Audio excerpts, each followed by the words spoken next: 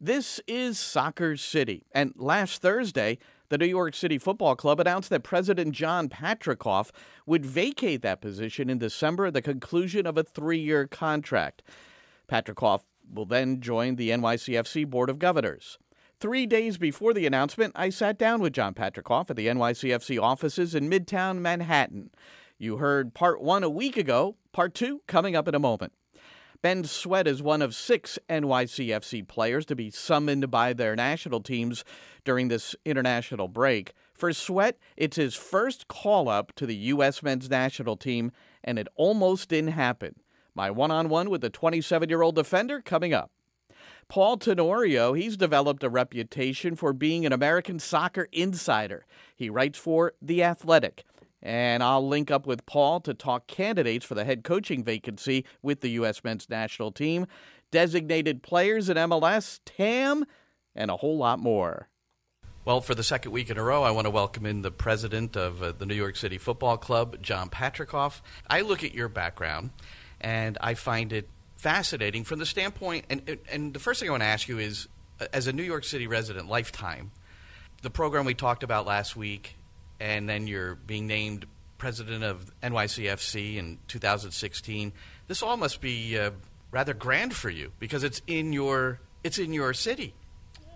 Well, I mean, absolutely. I mean, it's been a terrific. I mean, it's coming up on 3 years, and you know, it's been a great 3 years. I mean, I think that I've been fortunate to grow up in New York and spend most of my life in New York, and obviously I love the city, and it's been it's played such a meaningful part in my life, and so for me to be able to be part of an organization like NYCFC that's doing so much great work and has done so much great work, it's an honor. I mean, I really do consider it an honor.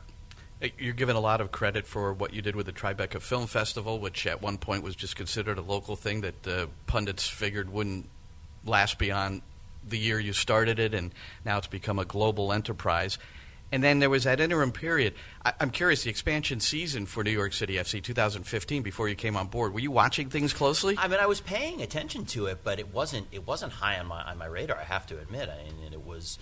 I think people, some of the fans of the club know, or all the fans of the club know that I wasn't somebody who kind of grew up in the soccer world or professional sports world like a lot of club presidents are, and people that work up through the front office. So I come from a little bit of a different background than many, but NYCFC was definitely on my radar.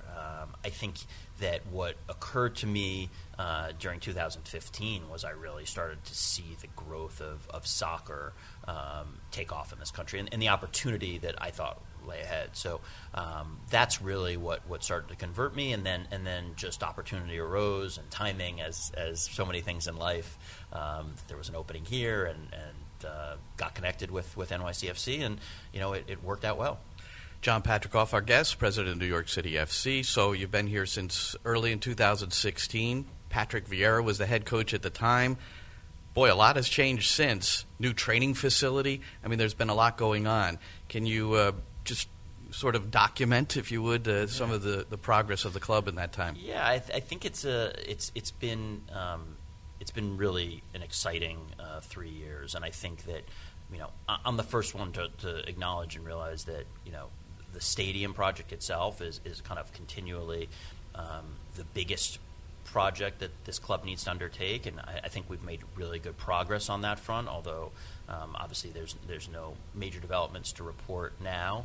I think that we're continuing to make really good progress, and I've been able to share that, I think, over the past few months and in a couple different instances. But the club itself is having great success. I mean, I start really with what's happened on the field. I think with Claudio and the rest of the team, I think we've built an incredible squad. If you think about the number of players that have come in that are new, it's really been a transformation. You mentioned the Etihad City Football Academy, but that was a project that started under I guess my watch, but during the 3 years that I've been here, a lot of other people really took the lead there. In particular, our Vice Chairman Marty Edelman and John Stemp, who's our Chief Infrastructure Officer, a whole host of other people. But it's been great to be part of the club. When we went from a facility at SUNY Purchase, which we were renting, and they took good care of us, but we really were kind of temporary residence there to this great permanent facility that means so much to the players, means so much to the coaches, but also is going to inspire us to be able to do more for the soccer community. Brought on great new partners, the New York City Soccer Initiative, I think, which we're so proud of, and all the great community work we're doing, but most importantly, the fans. I mean, I think for me as club president, and for all the great, team that we have here in the front office, I think the relationship with our fans is in a great place, and that to me has been the most important thing. I think I've wanted to try to help have as transparent in a relationship as we can with the fans. I think that we've seen incredible away travel, and so we've seen some staggering numbers, over 500 fans traveling to Philadelphia. I think we're going to have over 300 traveling to D.C. in a couple weeks. I mean, these are numbers that we're having a little hard time getting the exact specifics on kind of how this ranks us, but it's quite frankly at the top of the MLS in terms of away fan travel. I think that's a great indication. And then when you get to Yankee Stadium, I think that we have a great, incredible core fan base. People especially will reflect back on that derby that in August that was just spectacular, and the number of people that wrote to me or called me afterwards and said that was one of the best sporting event environments I've been to in New York ever. It was surprising. I mean, I felt the same way, but it's always great to hear it from fans who are kind of there and are supporters of the club and who've seen a lot of sport events and been around for a long time to say that. Our fans are, listen, there are a lot of really smart soccer fans in New York City. I think one of the things we've really tried to do, especially over the last kind of 18 months, is make sure that this club is really serving the core soccer fan. So that group of supporters and those that have come on along the way since 2015, they have a chief concern about the stadium, and you've indicated this has been a process. And before your arrival, there were some things said that made it seem that something may have happened before now. But what are some words of comfort you can give to supporters regarding the stadium right now? I mean, I think the only things that I really am able to say is that we continue to make really good progress. I think we're closer than we've ever been to the stadium, and that we have people here. I spend some of my time on the stadium, but the reality is that there are other people here who spend 100% of their time on the stadium, and so we've got a really experienced team. We work with a lot of people who really kind of have been in the New York real estate world for a long time. We've got a lot of people in our organization that have built major facilities, and so there's a lot of dedicated resources, a lot of focus, and like I said, I think we're closer than we've ever been. So you literally have people that wake up in the morning, maybe they read the paper, go on the internet, but from that moment on to the remainder of the day, they're thinking stadium? 100%, absolutely. Yeah. Well, John Patricoff's been our guest. He is the New York City FC president.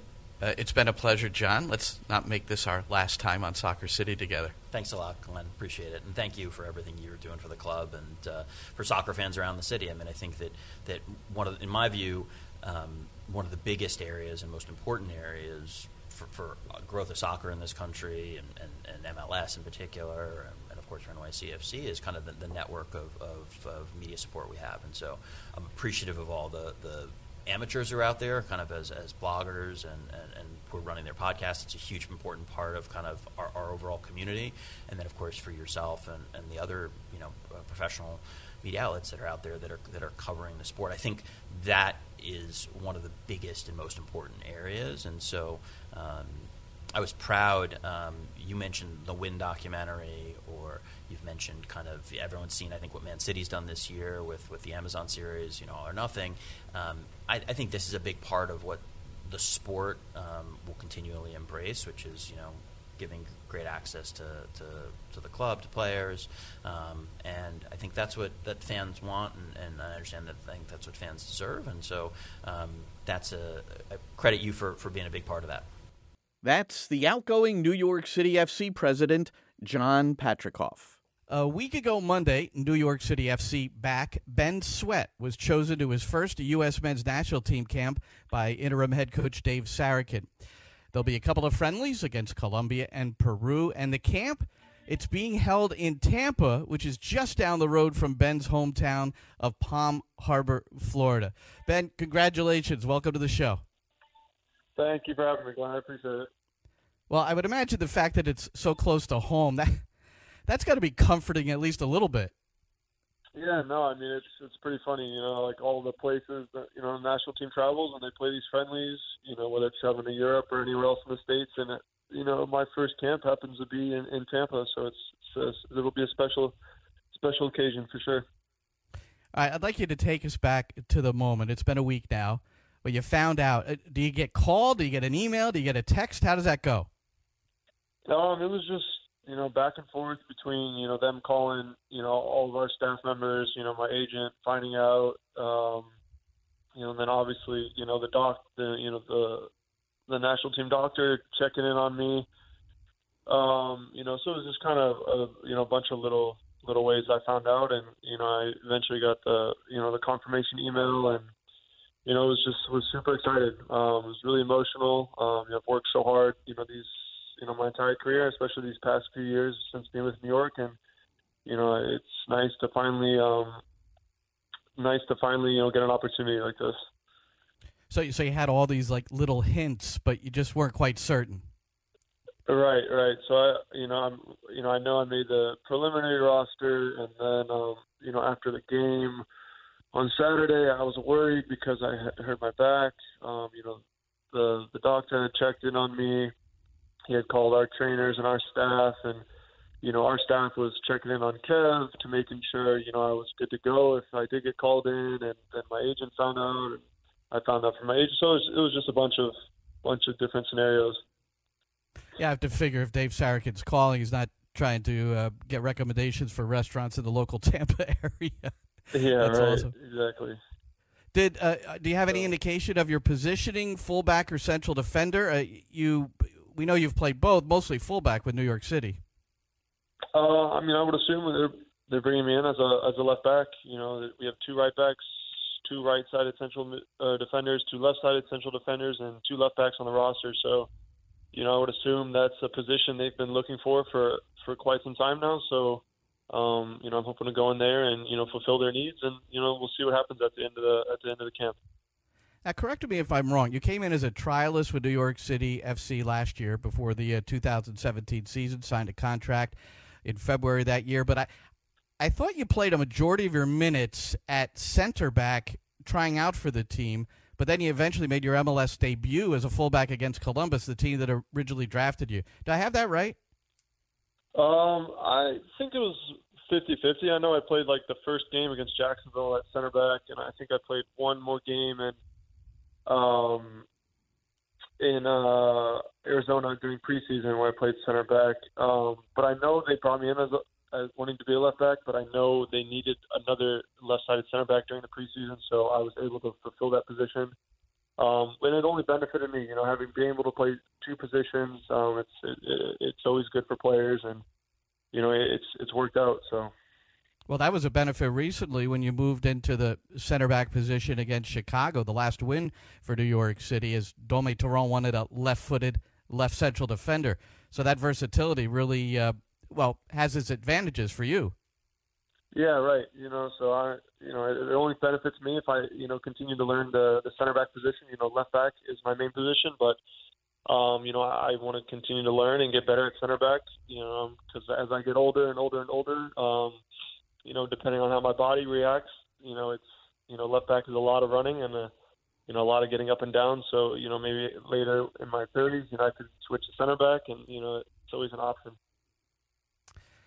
Ben Sweat, our guest, invited into the U.S. men's national team camp, his first appearance at a camp, and hopefully a chance to get his first cap with the friendlies against Colombia and Peru. And Peru just added Alexander Collins. So I know you both love attacking out of the back. So maybe if you're both playing at the same time, there'll be a confrontation. Yeah, maybe I'll tackle him or something. A little friendly tackle. But it's nice for Collins. I did see that news this morning, so I'm excited to see him when we play him in Connecticut. Ben, I would like to get your thoughts on your development. Ever since the U.S. men's national team actually failed to qualify for Russia, the development methods they're discussed.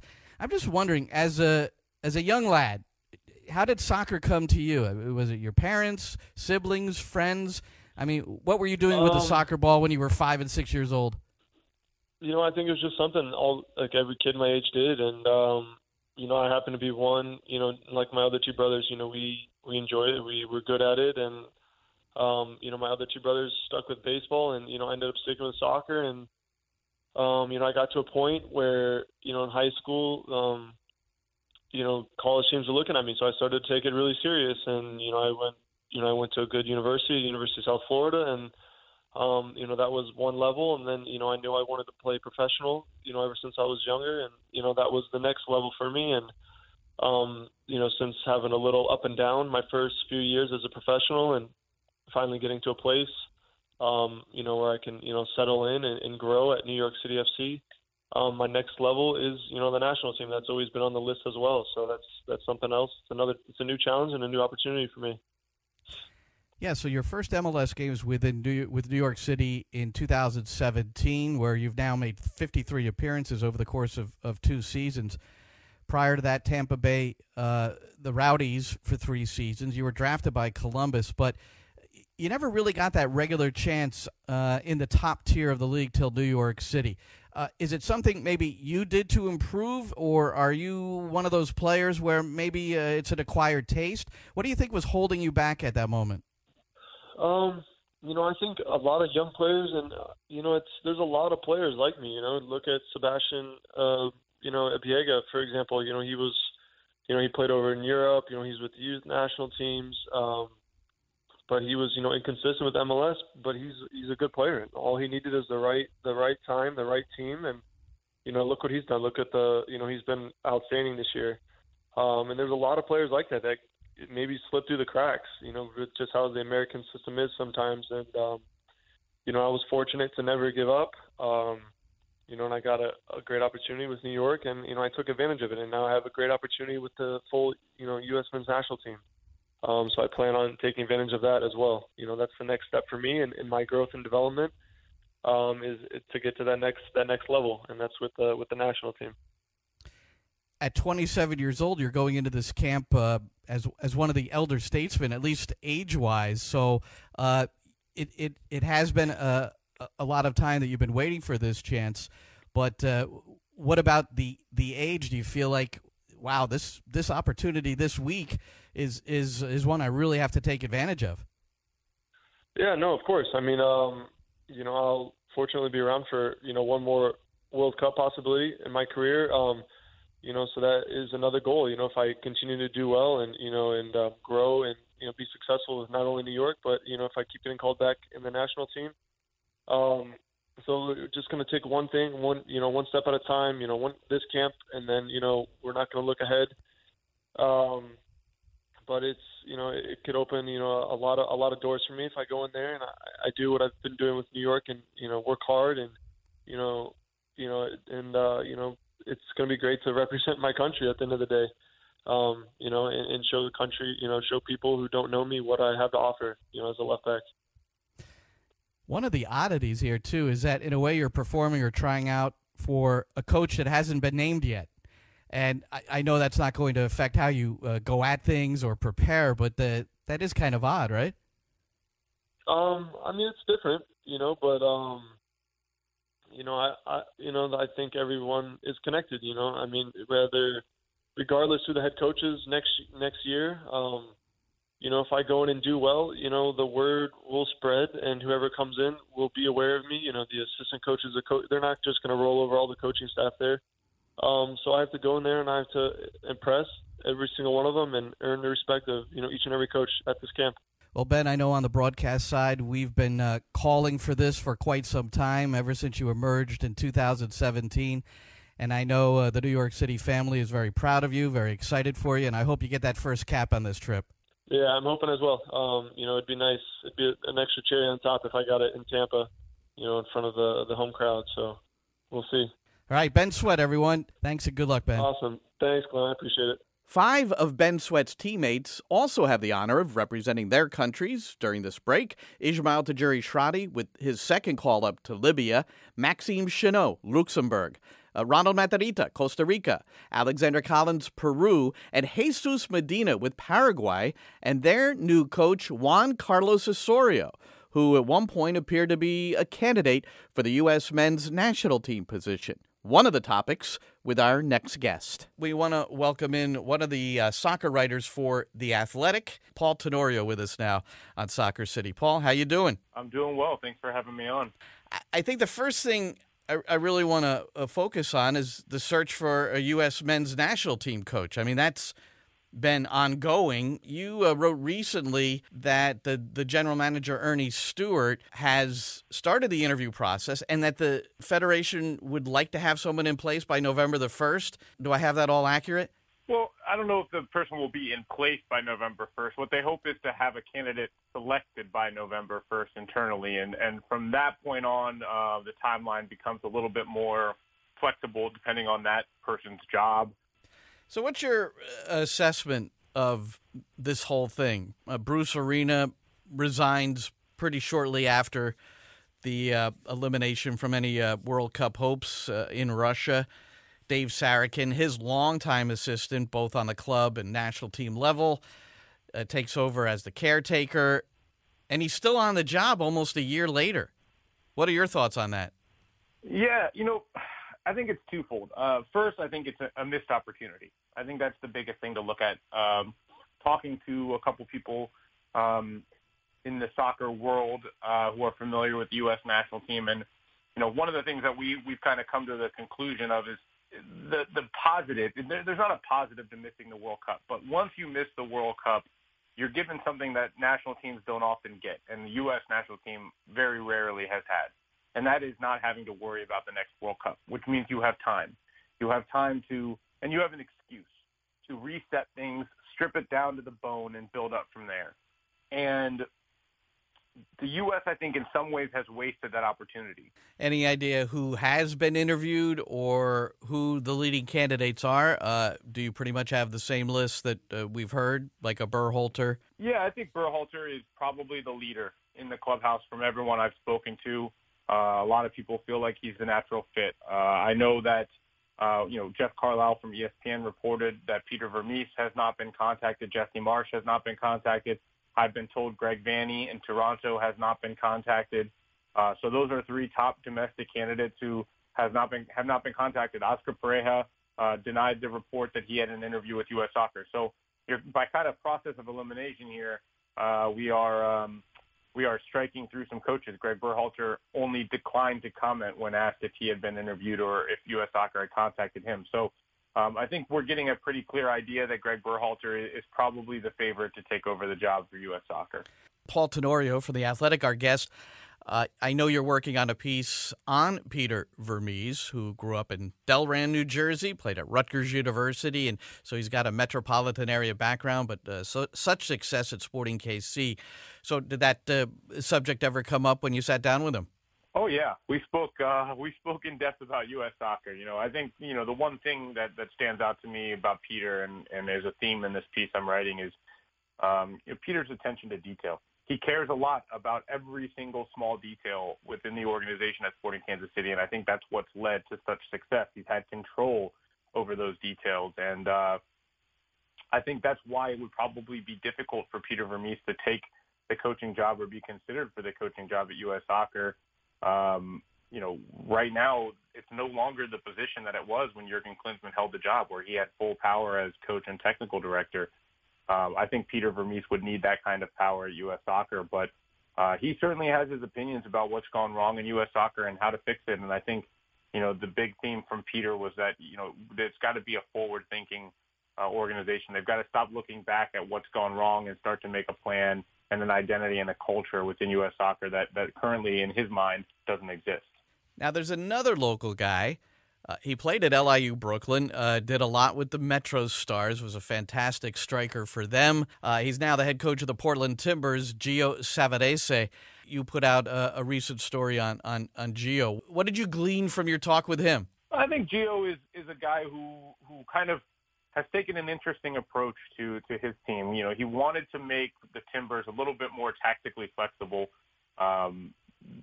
not just formationally, right? It's about different ways and styles of playing, and I think that's been a process that's taken a little bit more time. than maybe even he anticipated. And we've seen some of the ups and downs that the Timbers have had as a result of that. But he seems very calm, very in charge, and he's adjusted well, he said, to MLS. There's certainly differences in the level of player, the pace of play, the pace of decision-making for coaches and players in MLS. Coming off a big win and in playoff position, and maybe a team that could do some damage in the postseason. One final thing, Paul. I think the thing I want to ask you, because you made a pretty big deal of it and are continuing that story, the designated player. Teams in MLS have 3 DP spots. You wrote a story that MLS is considering either eliminating the third DP or adjusting it. You didn't seem to favor that. Could you tell me why and where that is at right now in MLS? Well, for me, it's a silly notion to eliminate the DP spot or cap it, and owners are trying to sell this idea that because TAM has been so successful for the league, it shows that TAM level players and more TAM level players will improve the product more than just having 3 big name DPs on the field. That may be true. But as the rules currently exist with 3 DP spots, you can sign a player at TAM level money with that third DP spot. There is nothing in the rule book stopping you from capping that spot at $1.5 million. So what's really happening is those owners are telling teams like LAFC, like the Galaxy, like Atlanta, like Toronto, like NYCFC, that you can't spend as much money as you want to spend as an owner of one of those teams. That doesn't make sense to me. You are not altering at all the way that rosters can be built for you if you don't want to spend those high numbers, but you are taking away one style of roster building within MLS. It's a silly idea. It's a bad idea. It is a dishonest way of trying to sell the idea by talking about making the league better. It's a bad idea. It's not moving the league forward. All it's doing is telling the most ambitious owners in the league that they can't spend the money out of their pocket that they want to spend. It has no impact on the pockets of any other owners. And in fact, a lot of those owners have benefited from the product that Toronto and Atlanta and LAFC and NYCFC have put on the field. So just a really, really, really bad idea all the way around, in my opinion. All right, that's Paul Tenorio. Follow him at Paul Tenorio. Read him at The Athletic. Yes, it's a subscription service. I'm telling you to put the money down if you're into soccer in this country. Hey, Paul, thanks. Great description of everything, and look forward to seeing you soon. Sounds good. Thanks so much for having me, Glenn. So during the course of our chat, we mentioned Gio Savarese's alma mater, LIU Brooklyn, the Blackbirds. A disturbing announcement came this week. It's bye-bye Blackbirds in men's and women's soccer following this season. The programs will combine with LIU Post and compete on the Long Island campus instead of Brooklyn. The tradition on the men's side, immense. On the women's side, I started that program in 1996 with some of the strongest women I have ever met. People will lose jobs. Students will be displaced. I had one of my former players write to me, a Caucasian from a suburban community. She said, quote, I, like most of my teammates, chose LIU for the culture. The culture at this institution is a culture based on diversity. On the heels of our current climate in the United States, where diversity, or the lack thereof, is a central topic, LIU President Kim Klein called it an historic day, when in fact, it is a dark day. And that'll do it for Soccer City. Heard each week on WNYE New York and worldwide on the TuneIn app. I'm Glenn Crooks. Enjoy your day.